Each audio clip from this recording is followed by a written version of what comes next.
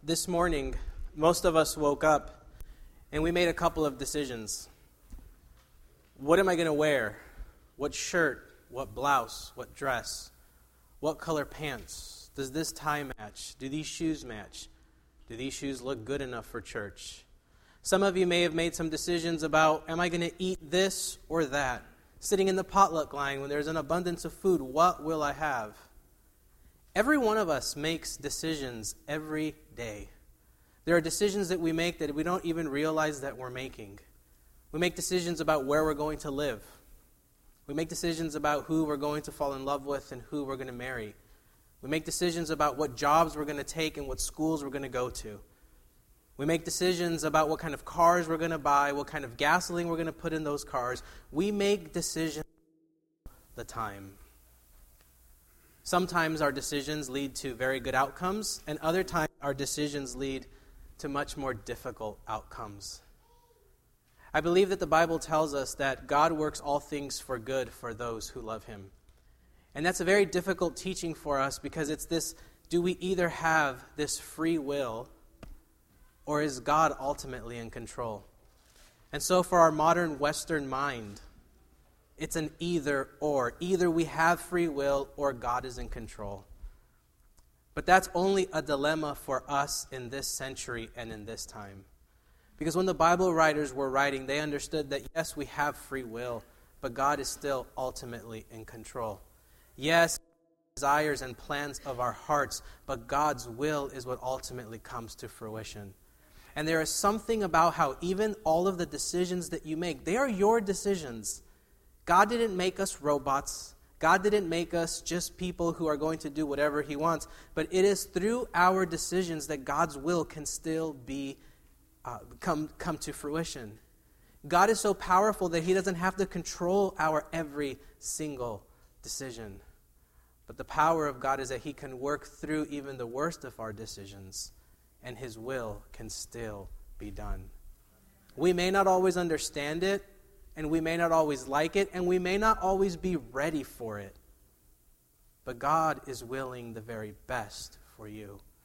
And Easter, and this weekend, Resurrection Sunday, it is a reminder that even the darkest powers, that even the worst things in human history cannot separate you from the love of God. Things we do will separate us from each other. Relationships will be broken. Careers will be lost. Jobs will be lost. Friendships will be lost. We live in a world of decay and of fallenness. We live in a world where it's hard to trust. We live in a world of pain and suffering. And somehow along the way in life, we become convinced that is the only way that life is. But what we find in the stories of the Bible, and what we find specifically in the story of God's death and His resurrection, is that even the worst things in life will never separate you from the love of God. If you're a parent and you've had children, you know that even on their worst days, we love them still. They may drive us nuts, and we may feel like we're about to lose our mind, but it's funny how it's when they're their worst and our heart is broken that we realize how much we truly love them. And if we as human beings who are imperfect as we are and filled with flaws can love that much, can you imagine how much love God has for us today? And so if you have a red Bible in front of you, I just invite you to open up to Revelation chapter 3. And for those of you who may not know where that is, if you just go to page 869. So Revelation is the last book that closes up our scriptures. Page 869, Revelation 3, verse 20. And there is this scene that is being portrayed. The writer of the book of Revelation has talked about 6 different churches that serve as 6 perhaps different time frames in Earth's history. It talks about 6 different personalities of people, of believers. Sorry, that's 7. And he ends with this invitation. And he says this, verse 20. Jesus says, "Here I am. I stand at the door and knock. If anyone hears my voice and opens the door, I will come in and I will eat with him and be with him. To him who overcomes, I will give the right to sit with me on the throne, just as I overcame and sat down with my Father on this throne. He who has an ear, let him hear what the Spirit is saying to the churches. And this morning is an invitation. Perhaps it's an invitation for those of you who perhaps have never wanted or who have felt God sensing you, or sensing that God is pursuing you. God is pursuing all of us. We're just not always open and aware. This morning and this weekend is an invitation for you. God is saying, I stand at the door. I am knocking. And God isn't going anywhere. This morning, God is inviting you to come to him, because he will not stop pursuing you. He will not stop pursuing.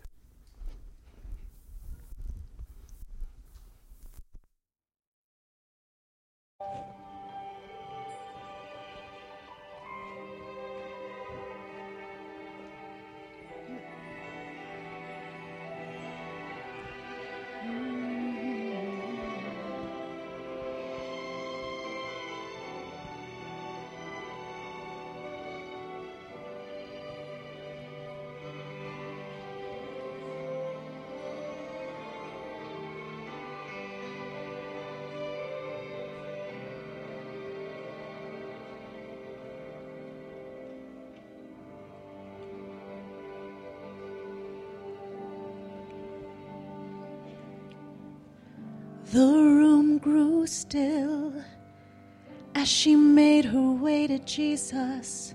She stumbles through the tears that make her blind. She felt such pain. Some spoke in anger, heard folks whisper, there's no place here for her kind. Still on she came, through the shame that flushed her face, until at last she knelt before his feet. And though she spoke no words, everything she said was heard, as she poured her love for the Master from her box of alabaster. And I've come to pour my praise on him like oil from Mary's alabaster box. Don't be angry if I wash his feet with my tears and I dry them with my hair. You weren't there the night he found me. You did not feel what I felt when he wrapped his loving arm around me. And you don't know the cost of the oil in my alabaster box.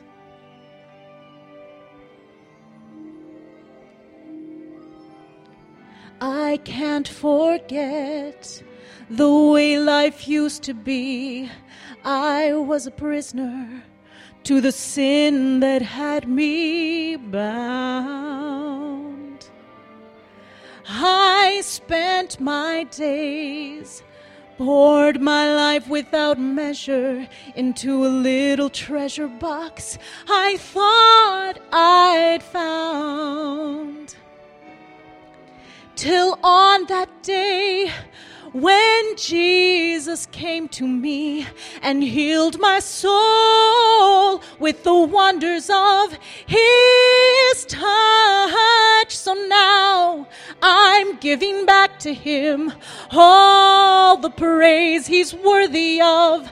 I've been forgiven, and that's why I love him so much.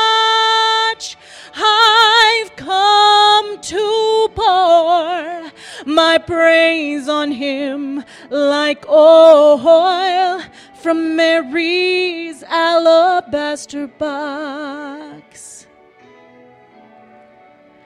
And don't be angry if I wash his feet with my tears and I dry them with my hair. You weren't there the night Jesus found me. You did not feel what I felt when he wrapped his loving arms around me. And you don't know the cost of the oil.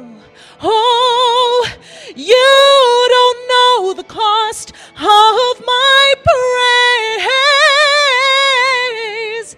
You don't know the cost of the oil in my alabaster box.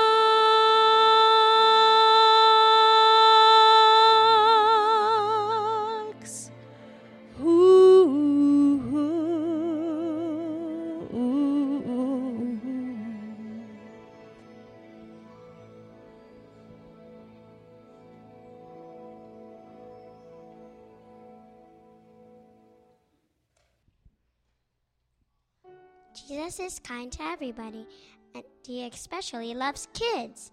He always takes time to listen to what they say, and he blesses them. People were standing in line to meet Jesus, waiting with little ones, the Savior to bless. Some said the Lord had no time for the children. He is too busy today. Let them come, let them come, let the children come to me. I have time, said the Savior tenderly. Let them come, please don't send them away. I have time, let them come, let them stay. Jesus called a small child over to him and had him stand among them. And he said, unless you change and become like one of these children, you will never enter the kingdom of heaven. And any of you who welcomes a little child in my name is welcoming and accepting me.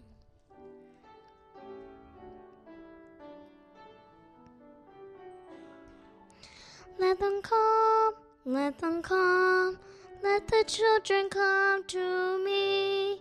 I have time, said the Savior tenderly. Let them come, please don't send them away. I have time, let them come, let them stay. Let them come, let the children come to me. I have time, said the Savior tenderly. Let them come, please don't send them away. I have time, let them come, let them stay. Let them come, let them come, let them come unto me. I don't know if you've ever experienced that feeling that when you pray, you wonder in your soul, is God even there? How many of us have ever prayed or lamented or mourned towards God and felt, where is he when I need him? C.S. Lewis, he wrote in his book, A Grief Observed, and he writes about pain and loss and suffering. He married a woman when she was already diagnosed with cancer. And in a great show of love, faith, and dedication, he married her in a hospital bed, even though he knew that her life was going to be extremely short. Because whenever we get married to someone, we do so with the understanding that one of us is going to live the other person. And if you've ever had that conversation with a wife or a husband, it usually goes like this: I hope I die before you, because I could never imagine life without you. I know it's morbid talk. But that's the kind of conversations that we have with spouses, because we enter knowing. And he recalls that when he comes to God in this moment of his deepest grief after she's passed away, he says, I come to God and come to try to elevate myself to the presence of God in heaven, right? He's using metaphorical language. Only to find the shut door of heaven. And it wasn't that God wasn't present. It was that in his pain, in his grief, and in his suffering, he couldn't be open to this presence. But the truth is that God is always there. This weekend and this story of Jesus going to Golgotha and going to the cross was one where he walked alone, where even he didn't feel the presence of the Father. It wasn't that God had pulled away from him, and it wasn't that God was upset, but it was this very real human feeling that sometimes we are all alone. But there's a reason, I think, oftentimes that we feel that way. Because the Bible doesn't teach us that God will separate himself from us. The Bible doesn't teach us that when you're bad today, that God's going to not be there for you, but rather it is our very own inclinations to move away from God. So again, if you have your red Bibles, I know the writing is really small, but bear with us. If you look at Isaiah 59, so that's page 527. Isaiah 59, verse 2, and this is the reason that I believe the Bible teaches us why it feels like God is distant. Isaiah 59, verse 1. Isaiah, a prophet who speaks on behalf of God towards the people, he says, surely the arm of the Lord is not too short to save, nor is God's ear too dull to hear. So he's saying, look, God is ready. God is listening. It's not that he has, sometimes when we're talking to wives or husbands or friends and you're just listening, but you're not really listening. God's not like that. God is listening to every word that you are saying because he loves you so. And that's not just church language. It's the truth of God's character. The Bible says that God is love, and a God of love is always going to do the very best for his children. Verse 2 says this, and here's the reason where the disconnection happens between God and ourselves. But your iniquities or your sins or your shortcomings have separated you from God. Your sins have hidden his face from you so that he will not hear. And what he's saying here isn't that because you've sinned, God has turned away. It's that our sinfulness and our things that we do is what makes us turn our back towards God. Because he begins by saying, God's always there. God's always listening. But it's what we do in our lives where we turn away from God. And if you go down to verse 10, the little number 10 near the bottom of that column, he says, like the blind, we grope along the wall, feeling our way like people without eyes. At midday, when it's brightest, we stumble as if it were twilight. Among the strong, we are like the dead. We all growl like bears, and we mourn mournfully like doves. Verse 12, our offenses are many in your sight, God, and our sins, they testify against us.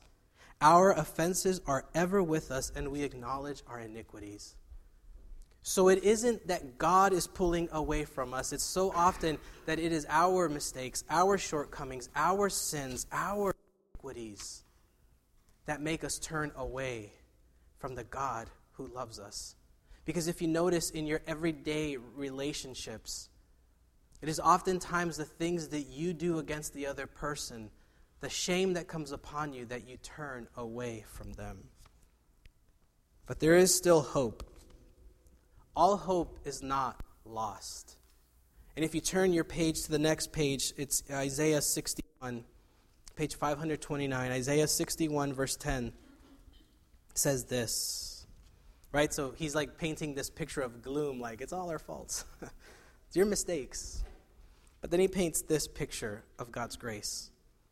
He says, I delight greatly in the Lord, and my soul rejoices in my God, for he has clothed me with the garments of salvation, and he has arrayed or placed on me a robe of righteousness, as a bridegroom adorns his head like a priest, and a bride adorns herself with jewels. So even in our deepest, darkest moments, even when we feel like we are unlovable by God, it is even in those moments where God covers you with a garment of righteousness and salvation. And as you look in the mirror of your life, may you get a glimpse of what Jesus sees in you, a son and a daughter of God.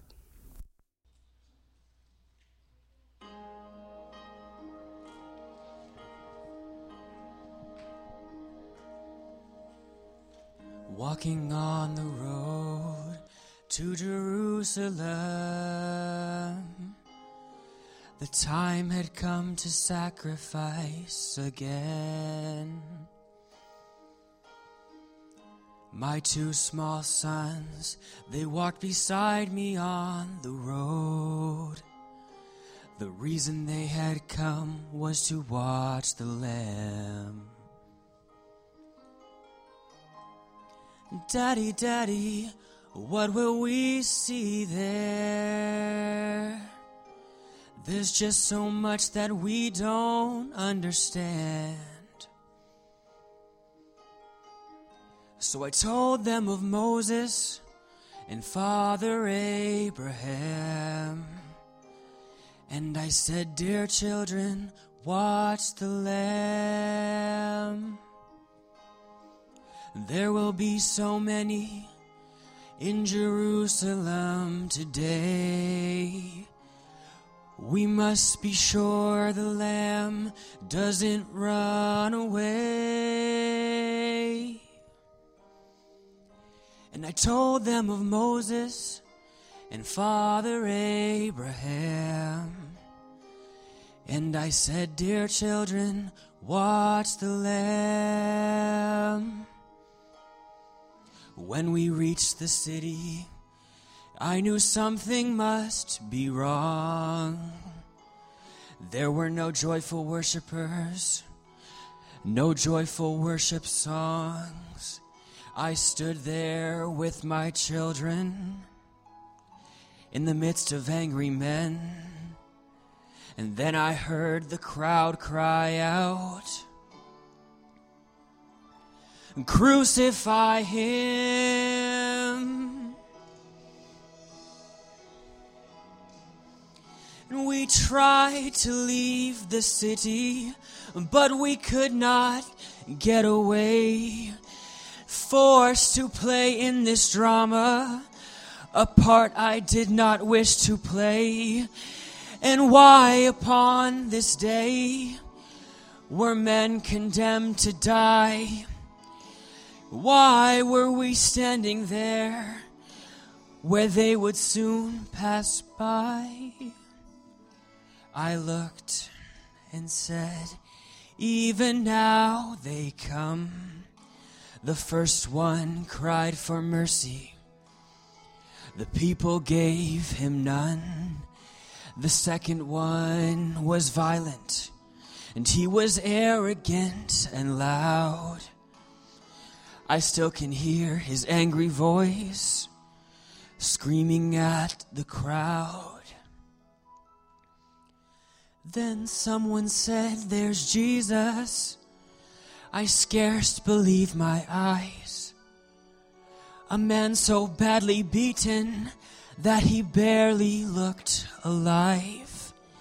And blood poured down his body from the thorns upon his brow, running down the cross and falling to the ground. I watched him as he struggled. I watched him when he fell. The cross came down upon his back. The crowd began to yell.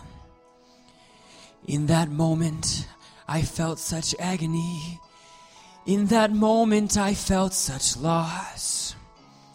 Then a Roman soldier grabbed my arm and screamed, "You carry his cross."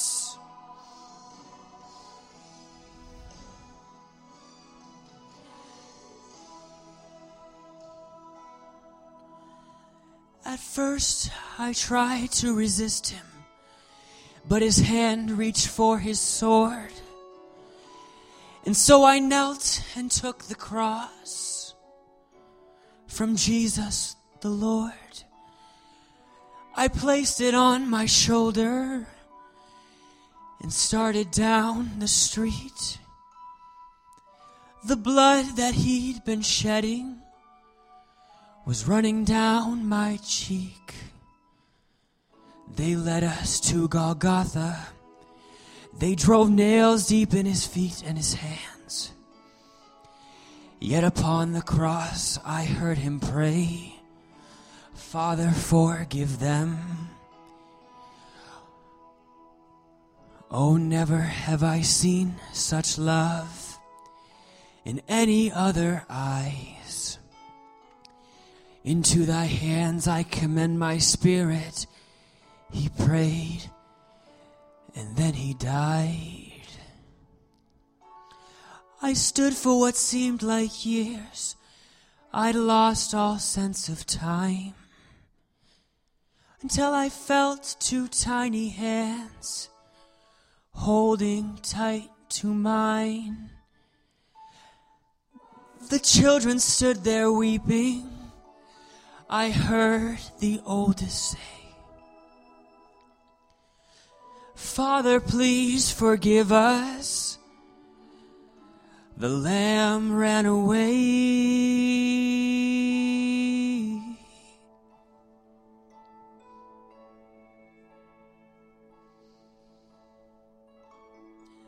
Daddy, Daddy, what have we seen here?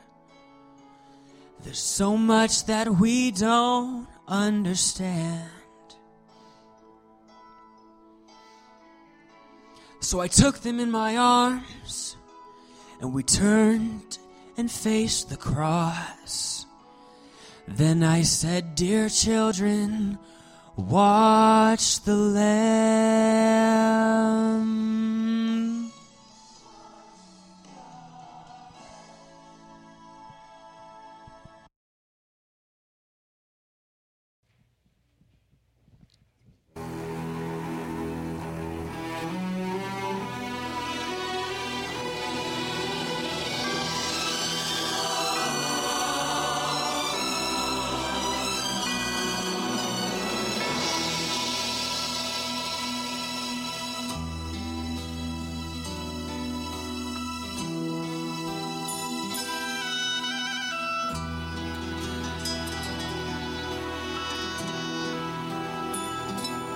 Down the Via Dolorosa in Jerusalem that day, the soldiers tried to clear the narrow streets, but the crowd pressed in to see the man condemned to die on Calvary.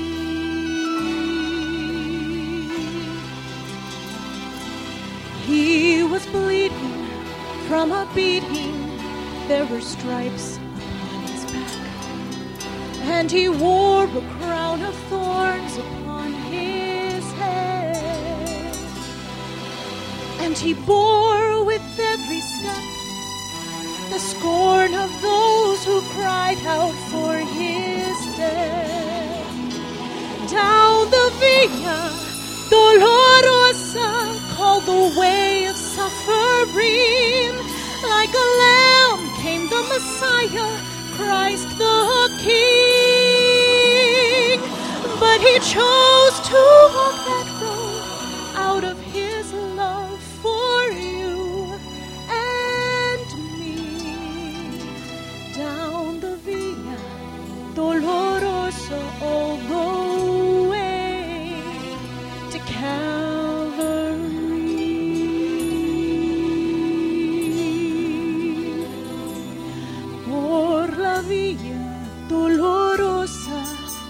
aquel día en Jerusalén, los soldados le abrían paso a Jesús, mas la gente se secaba para ver a quién llevaba aquella cruz. Por la vía dolorosa, que es la vía del dolor, como oveja vino Cristo, Rey y Señor. Y fue Él quien quiso ir por su amor, por ti y por mí, por la vía dolorosa al Calvario y a morir. The blood that would cleanse the souls of all men made its way to the heart of Jerusalem.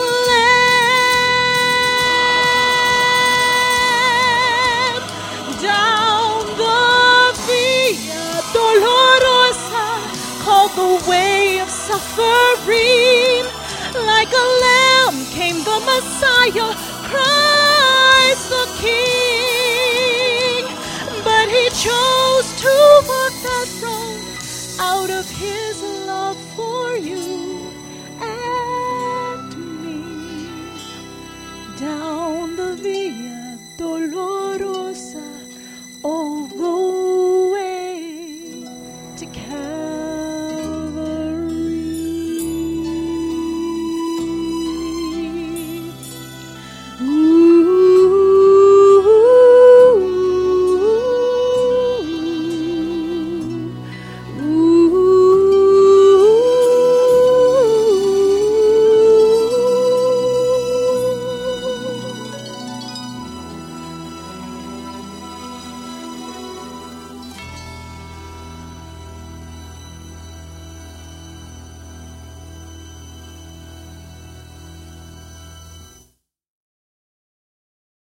It's interesting because every Saturday I stand up here and I preach the good news that your sins have been forgiven.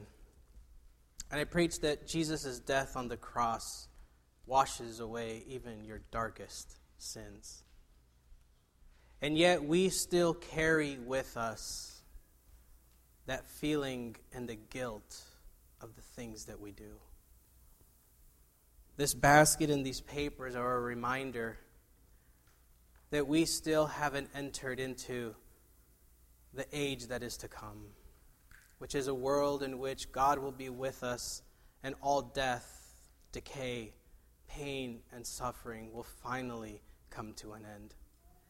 And so our sins are a reminder that we are still in constant and desperate need of a Savior. If you've ever been betrayed or hurt, you will know that that pain and the sting of that pain has a tendency to linger for a long time. It's often hardest when you feel like you have to go that road alone. And on this story of Jesus, on the night that he was arrested, we see that the story is that one of his own friends, someone that he loved, one of the 12 disciples, sold Jesus for 30 pieces of silver. And we look at the story, and Jesus already knows this is happening, and Jesus goes to this place that Thursday night, and it's a place called the Garden of Gethsemane. And he's there, and he takes a couple of his disciples, and he says, I can't be alone, just come with. And so they go with him, and he says, look, just pray for me. And then Jesus goes away, and if you have that red Bible in front of you, in page 703, Matthew chapter 26. Jesus is in this garden, it's dark. He's been betrayed, and he knows it. So he brings two of his closest friends because he doesn't want to be alone. And then verse 39, down at the very bottom on the right column, Matthew 26:39. It says, going a little further, he, Jesus, fell with his face to the ground If it is possible, may this cup be taken from me, yet not as I will, but as you will. Perhaps the hardest prayer to pray. He says, if it is possible, may this cup be taken from me. This is metaphorical language. This cup was understood as this cup of wrath that Jesus had to go through. It was Jesus' moment of going through the fire. It was Jesus going into this experience that he knew wasn't going to be easy, and in fact was probably excruciatingly painful. Because I don't believe that Jesus used his God senses or his God power to get through the pain of crucifixion. Because if he does that, then it kind of erases it. If he does it just as God, then it's like, well, he numbs all of his senses. Then he's just going through the motions. But rather, the reason we have this story in the Bible is because it teaches us what a real experience of suffering and pain looks like. And it teaches us how in those moments of pain and suffering we can follow the way of Jesus. He says, Father, if there's any way for this to just pass before me, please let that happen. But not my will. Let it be your will. And then if you turn your page over, the very top of the page, verse 42, it says, he went away a second time because his friends who he brought to be with him fell asleep. He comes to them, he says, dude, please wake up. Please pray. And then verse 42, he says, he went away a second time and he prayed, my Father, if it is not possible for this cup to be taken away unless I drink it, again, unless I go through this, may your will be done. He says he came back a third time to his disciples, a second time, and he's like, can you guys please just wake up? Like, I need your help. I don't want to be alone. And verse 44 says, he left them, and time he prayed the third time, saying the same thing. If there's any way for this to happen, any other way, Father, please let it happen some other way. But may your will be done. So when you find yourself in the midst of times that just don't make sense, look, I know I've prayed the same prayer day after day after day, sometimes multiple times in a day. And we see that Jesus also does that. But he says, Father, okay, this is what I want, but may your will be done. May your will be done, because we know that if God's will is done, it will always be the best possible way. And he would go on, and I have to tell this story, just a few more minutes, but I have to keep telling the story. Jesus is then arrested. He is taken before the authorities. And not only do his two really close friends not stay by his side, he also knew that the guy who would, in a sense, be one of the main leaders of the new church, even he betrays him. And he says, Peter, you will betray me 3 times before the rooster crows in the morning. And so on page 704, Matthew 26, so it's right before the big 27, that's the story. It says, immediately a rooster crowed. And verse 75, then Peter remembered the word Jesus had spoken, before the rooster crows, you will disown me 3 times. And Peter went outside and he wept bitterly. Jesus finds himself in a situation that is excruciatingly painful, emotionally, spiritually, and ultimately physically would be painful. He prays that there would be some other way that this would happen, but he ultimately resigns himself to God's will and says, whatever your will is, I will go that way, whether I understand it or like it. His 2 best friends totally were not there for him. Then the other guy he thought he could rely on, the strong guy, the guy that doesn't cry, the guy that's like on fire, and he's just on fire for God, and he's like, God, the guy that tries to cut off one of the Romans, like, so when the Romans come to arrest Jesus, this guy like probably breaks out his sword, and he tries to fight Roman soldiers. A disciple, a fisherman, tries to fight a soldier. So he was that guy that couldn't back down from a fight. The guy that everyone looked to and said, if we don't have faith, if we don't believe, he will believe for us. And he is the same guy that drops the ball and he disowns Jesus 3 times. So the people that Jesus could count on were all falling one by one. And so to add insult to injury, If you go to the next page, 705, when Jesus is before the Roman soldiers, so it's chapter 27, and on the very last column on the right, verse 28 at the top of the page, the soldiers stripped Jesus, him, and put a scarlet robe on him, then twisted together a crown of thorns and set it on his head. They put a staff in his right hand and knelt in front of him and mocked him. And they said, "Hail, King of the Jews." They spit on him and took the staff and struck him on the head again and again. And they had mocked him. They took off his robe, put his own clothes on him. Then they led him away to crucify him. It couldn't get any worse. And when you go down to verse 45, it says, "From the 6th hour until the 9th hour, darkness came over the land. And in the 9th hour, Jesus cried out in a loud voice, 'Eloi, Eloi, lama sabachthani,' which means, my God, why have you forsaken me?" If you've ever been in a difficult situation, and what happens for me when I experience these moments, I often will go to the scriptures and I will read and reread and reread certain passages that bring comfort, that bring truth. And Jesus was doing the same thing at this moment of his hanging on the cross.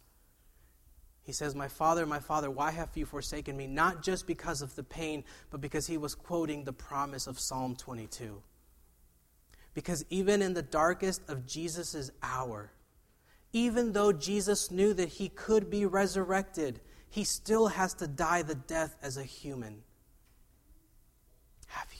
100% human, 100% God, beyond our understanding, and that's probably how we should like it. Because if we could understand it, then we could manipulate it. In his greatest time of need, even Jesus quotes Scripture because he finds strength through the words that are written in Scripture. So when you face adversity, when you face pain and suffering and betrayal, we can follow the way of Jesus and say, "May your will be done."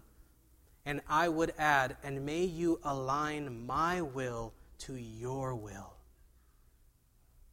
May it be done as you want it to be." And then you can go to the scriptures, to the Psalms. If you need help, I will give you Psalms that'll work, things that have worked for me. Because there is power in the inspired word. God has forgiven even your darkest sins. Even your deepest shame is covered. All the poor and powerless, and all the lost and lonely, and all the thieves will come confess and know that you are holy, will know that you are holy. All will sing out hallelujah. We will cry out hallelujah.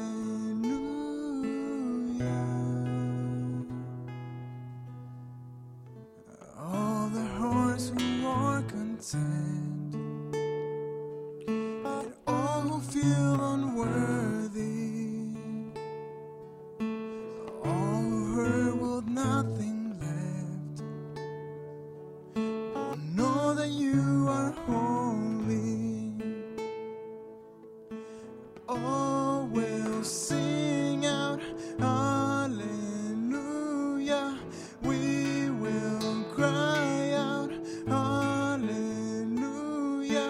All will sing out hallelujah. We will cry out hallelujah.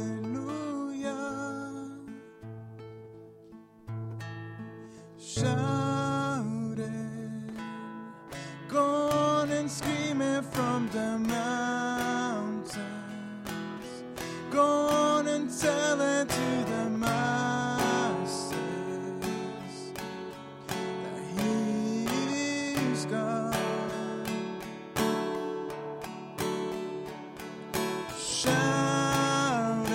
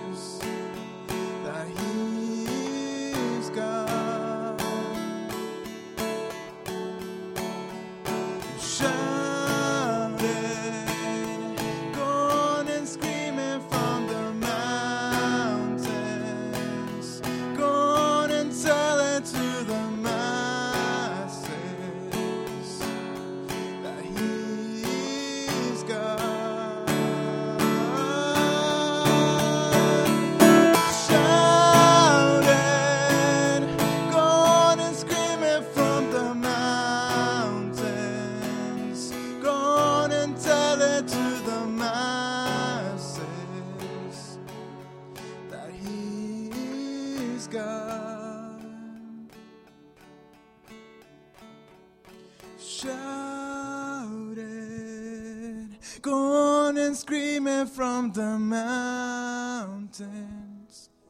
Go on and tell it to the masses that He is God.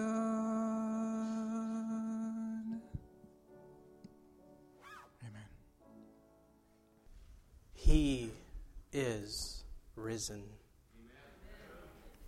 It isn't just a fairy tale that we tell. It's not just a part of our religious faith. It's not just something we hope for. The fact that Jesus was resurrected is a belief that we hold and that it happened in real life. It wasn't just a story of people that were so sad and depressed and disillusioned that they made it up. But we believe and we confess that it is true. That because Jesus is risen, your sins are also forgiven. That who you are is exactly who God wants you to be.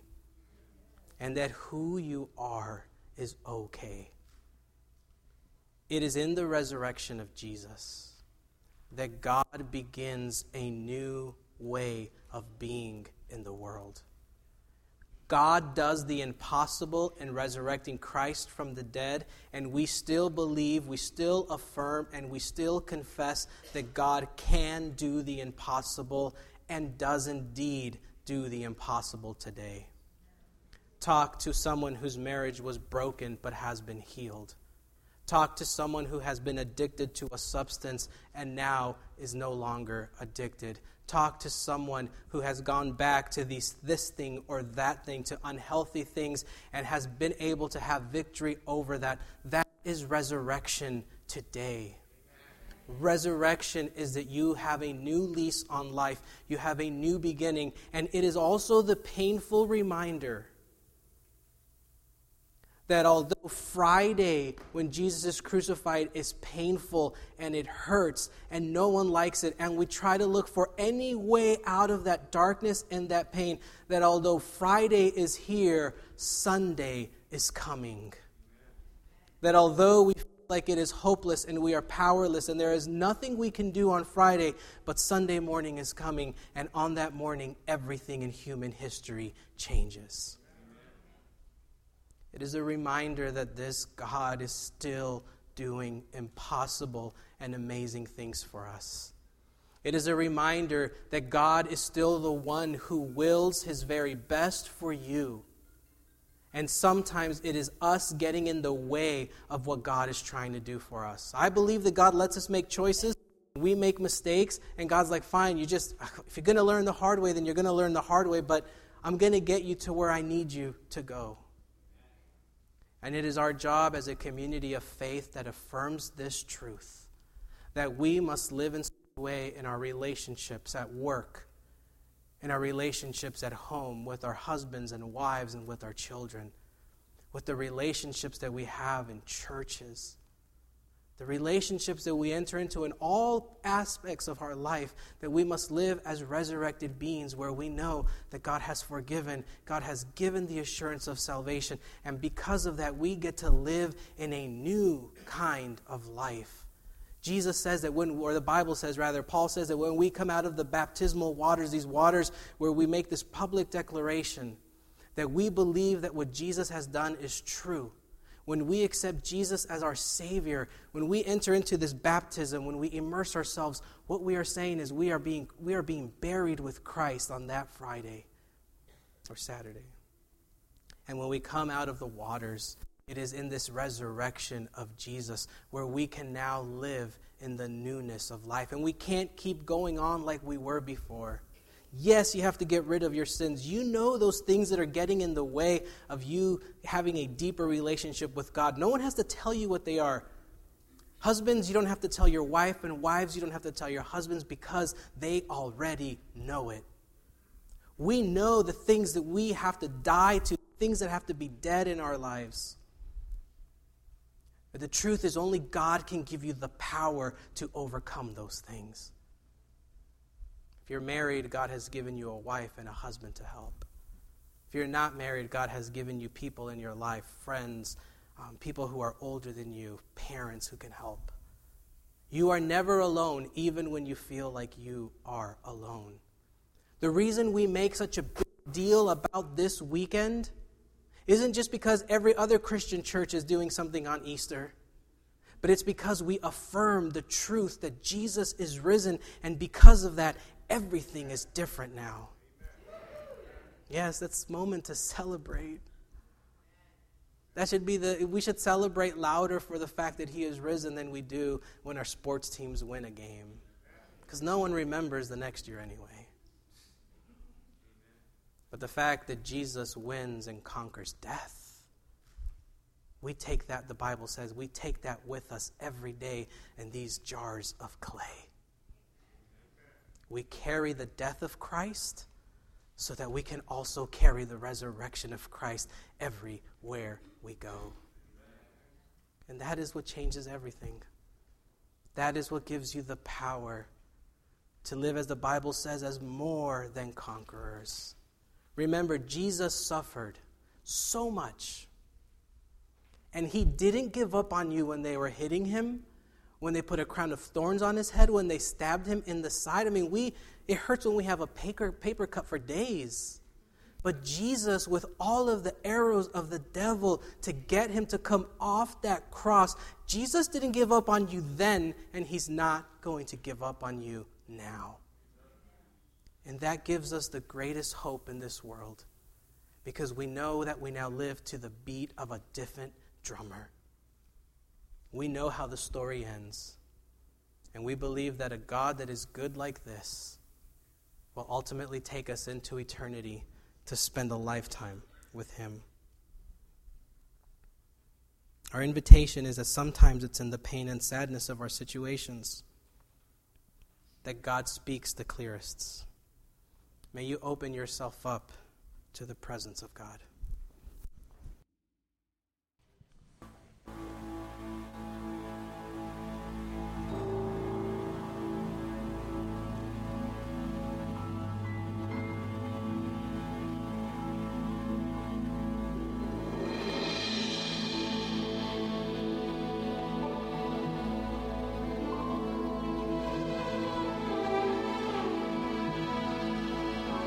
The gates and doors were barred, and all the windows fastened down.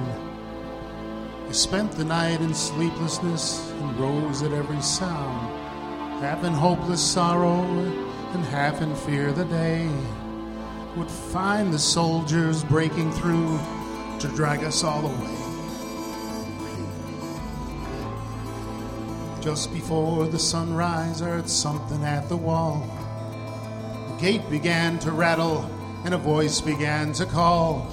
I hurried to the window and looked down into the street, expecting swords and torches and the sound of soldiers' feet.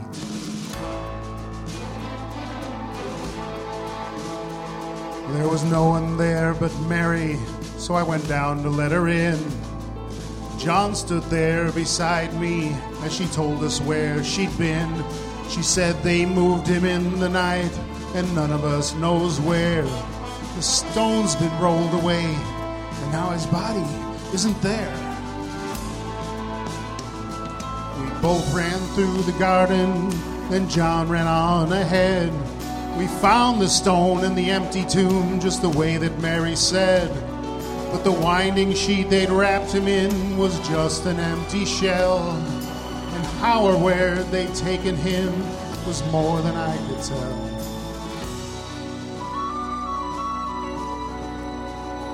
Well, something strange had happened there, but what I didn't know. John believed a miracle, but I just turned to go. Circumstance and speculation couldn't lift me very high, 'cause I'd seen them crucify him, and I saw him die. Back inside the house again, the guilt and anguish came. Everything I'd promised him just added to my shame. When at last it came to choices, I denied I knew his name. And even if he was alive, it just wouldn't be the same.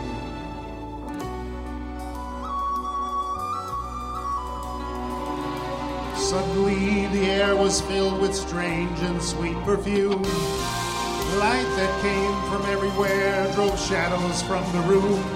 Then Jesus stood before me with his arms held open wide, and I fell down on my knees, just clung to him and cried. He raised me to my feet, and as I looked into his eyes, love was shining out from him like sunlight from the skies. Guilt and my confusion disappeared in sweet release. Every fear I'd ever had just melted into peace. He's alive, he's alive, he's alive, he's alive, and I'm forgiven. Heaven's gates are open wide. He's alive, he's alive, he's alive, he's alive, and I'm forgiven. Heaven's gates are open wide. He's alive, he's alive, he's alive, and I'm forgiven. Heaven's gates are open wide. He's alive, he's alive, he's alive, and I'm forgiven. Heaven's gates are open wide. He's alive, he's alive, he's alive, and I'm forgiven. Heaven's gates are open wide.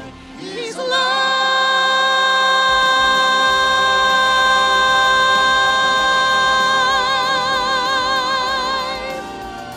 He's alive.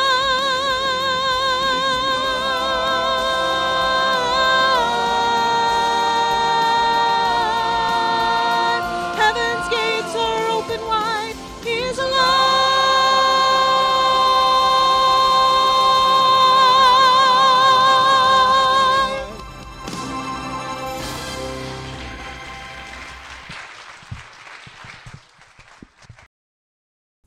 As we kind of begin to draw this to a close, I just want to extend the invitation that Jesus extended thousands of years ago. Jesus says, "Come to me, all you who are weary, all you who are burdened." And he says, "I will give you rest. I will give your souls rest." He says, "Come to me, all who are hungry and who are thirsty, and I will satisfy even the deepest yearnings of your soul." And so this morning, I would be remiss if I didn't extend that invitation now.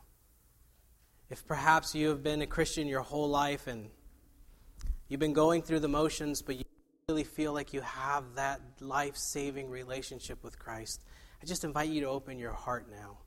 I'm not going to ask you to come to the front, but just right there where you're sitting, I invite you to open your heart, and I believe God sees that. Maybe you haven't ever really been introduced to Jesus, but you want to be open to this message and this power of this Christ. I invite you to open your heart. Maybe you've been a good, mature Christian, someone who's been a leader in the church, but you felt like something is missing. I want to pray for you now. Will you bow your heads with me? Heavenly Father, we affirm and confess to be true that what we read in Scripture is that you are the God who is a God of second chances, of third chances, of infinity chances. And I pray now for that person who is here, Lord, who is opening their heart to you now, that all of this relentless pursuing, that they are opening their heart now, and I pray, Father, that you would enter into them in such a way that everything would change for them as it did that day when Jesus was resurrected. May you give them new life. May you give them new hope. May you allow them to follow your will. That you would bring the right people around them to help them walk this path. In the name of Jesus we pray. Amen. And if you are one of those people, I invite you to talk to me after church, and we would love to connect you with someone who has walked that path and is walking that path, to be able to help you to come to this life-changing, life-saving relationship with Jesus.